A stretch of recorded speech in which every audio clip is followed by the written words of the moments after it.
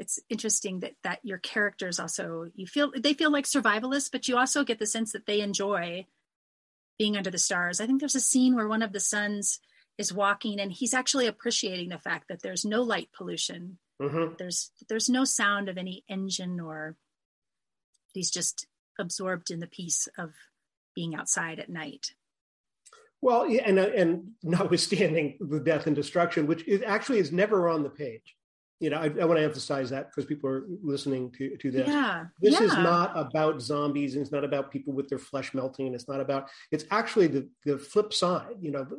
Presumably, mm-hmm. we don't know because it's a very narrow focus to the books, but presumably hundreds of millions of people have been killed in these attacks, but hundreds of millions of people still survive.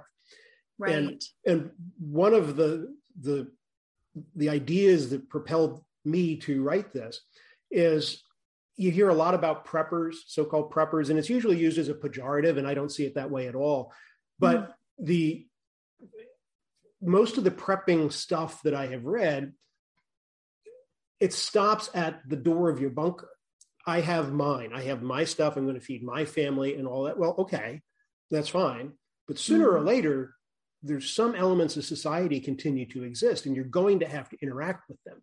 And where this series picks up with Victoria is at that point where you've got terrified people who are trying to make the best of a terrible situation. Yeah. And all they really need is hope and leadership.